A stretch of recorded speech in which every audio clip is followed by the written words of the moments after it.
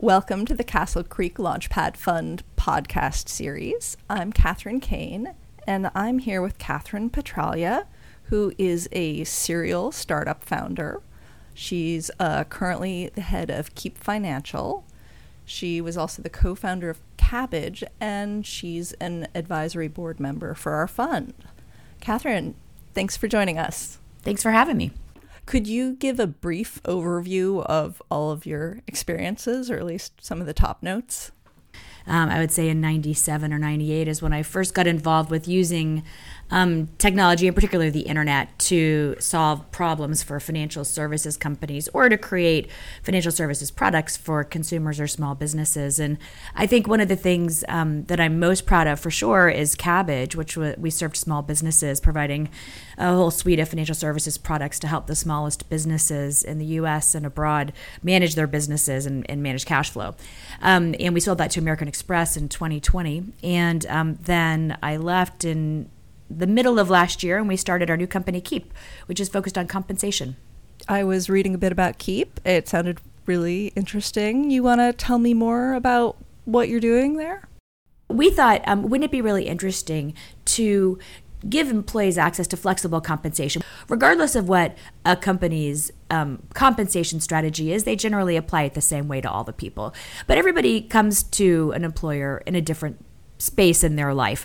Some of them are, married and they have kids and they are buying houses and, saving for college. And some people are younger and single and they want to travel and they have different goals and objectives. And so we think that it is really important to be able to provide them compensation when they need it. So what we do is our platform enables employers to provide upfront compensation that vests over time like equity, which means that you can measure the impact of compensation. Hiring a team at a fintech or startup is a huge issue. What else, in your experience founding startups and growing fintechs, has really mattered? I'm going to get back to people. I mean, I think that the hardest thing we did at Cabbage was bring on our first employees. We were really lucky for Keep because we were able to bring people with us with whom we'd worked before. And so we had a good idea of capabilities. But when you're starting a company for the first time and you're just out there trying to hire people, it takes a special kind of person who is interested in taking that kind of risk. It's not a career risk, I wouldn't say, because nobody ever gets dinged in their career because they tried out a startup. But you also, want to take people's financial life seriously. It's a big deal to us when somebody leaves a job and comes to us to do something that is unproven. And, we want to take care of people. So I think hiring the right people, getting them on board, making sure that they have, the sort of responsibilities and authorities that allow them to get things done every day and to move the ball forward, so to speak. I never use sports metaphors, but I just did. So anyway, I think that's really important. You just need people who are sort of generalists, but can work for your business and can get a ton of stuff done and don't need a lot of support. And it's hard to find those people.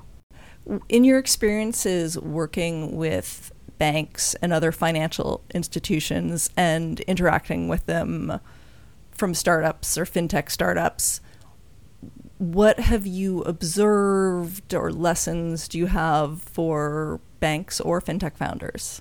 It's a little complicated because it really depends on the nature of the relationship. What is the product or service that's being provided by the bank or to the bank? And so we had so many different bank relationships, and so I'll put them in a couple different categories.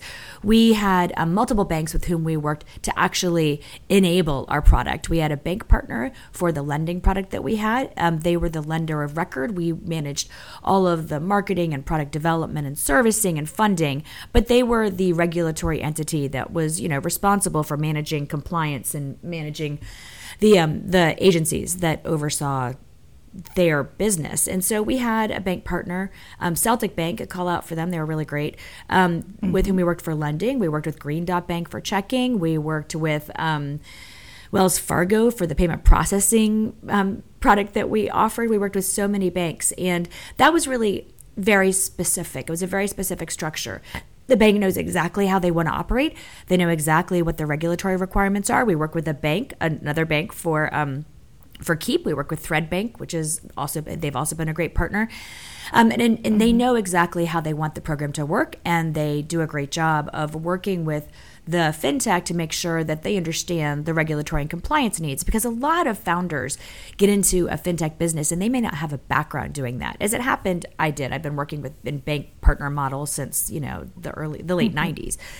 And so it's really important for founders to understand that you have to listen to the bank. They are the boss of the things, and they have a lot of risk in partnering with the fintech. The other kind of partnership I would say is when you are providing your product or service to a bank. Maybe it's for fraud or identity management. Maybe it's decisioning systems. Maybe it's treasury management. I mean, the list goes on and on and on. In one way, you're just selling your product to a bank and they're paying you for the service, sort of a SaaS model. The other way could be the way that Kabbage worked with banks. We had all these large bank partnerships globally, big banks like ING and Santander and Scotiabank, these $1 trillion plus banks. And we kind of made a mistake in those relationships. They came to us, which is kind of weird, and they said, hey, we want to do fintech. And we were like, well, that sounds cool. Y'all are big banks. We should do that. And the mistake that we made is we stepped outside of our lane. We changed our business in a way that wasn't natural to the way we normally operated, and it wasn't successful. And on the bank side, the mistake that they made is that the CEO woke up one day and said, we're going to do fintech. And then the rest of the organization was like, I don't think I really care about this. Like, why do I want to do this? I'm not making more money for taking this risk. There's no incentive that's been created for me to focus on this initiative. I've got all these other, KPIs that I need to focus on. And so what we should have done is partnered with those banks in much the same way we partner with banks in the US, and we didn't do that. And so that's a really long way of getting to whatever your business model is, don't depart from it unless you're really confident that you can make it work, or unless you're just engaging in a small test to see how it works. And incentives need to be aligned between the bank and your organization. Do you think that banks have different issues now in partnering, or similar issues they had before it was called fintech? It was really interesting through COVID to see what happened and the way banks started thinking about fintech themselves, even though, as I said, they really are fintechs in their own right. And the story I love to tell about that, honestly, is the ATM. Nobody thinks about the humble and ubiquitous ATM as any sort of innovation, but in the 70s, it was kind of miraculous. It allowed people who had not been able to participate in the mainstream banking system to now suddenly have access to their money anytime they needed to. They didn't have to go to the bank during banker's hours to withdraw cash. They didn't have to, do the same thing for depositing money. It was like just this unbelievable innovation that I think doesn't get a lot of credit, but it was created by the banks. The same thing goes for card payments, all the things that we sort of take for granted today. E-commerce would not exist without credit cards. Merchants get really frustrated about the fees that they pay, but they wouldn't even have businesses if it wasn't for credit cards. These are, really great innovations that have changed people's lives in the course of business, I would say. But during COVID, the banks kind of realized that they were lagging behind fintechs with respect to customer experience. There were small businesses that couldn't use their mobile app for deposits. There were consumers who had to go into a bank to send a wire. I was one of those. Man, that stunk. But you couldn't go into the bank because the banks were shut down. It was a real problem. But the banks were like, holy moly, if we don't do something about this, everybody's going to go to Chime. We got to figure something out. And they did. They worked really hard to figure out how they could meet their customers where they were. And I think it was really impressive, the mountains that the large institutions moved to make sure they could deliver, at least a customer experience that was on par. If it wasn't, exceptional, that was okay. At least, they met the basic needs. What is your top piece of advice for banks partnering with fintechs? If it's not just buying software, I would say then my advice is to set goals, understand from the very beginning what you hope to accomplish, make sure that your teams understand exactly what you're trying to accomplish, and most importantly, that you have created incentives that align the interests of the fintech and your teams so that everybody has a reason to work hard to make it happen. Did you draw on behavioral psychology for Keep? I think the most important sort of psychological or behavioral component to keep is this idea of loss aversion. The idea that somebody will work harder to keep something they already have than they will to maybe get something in the future.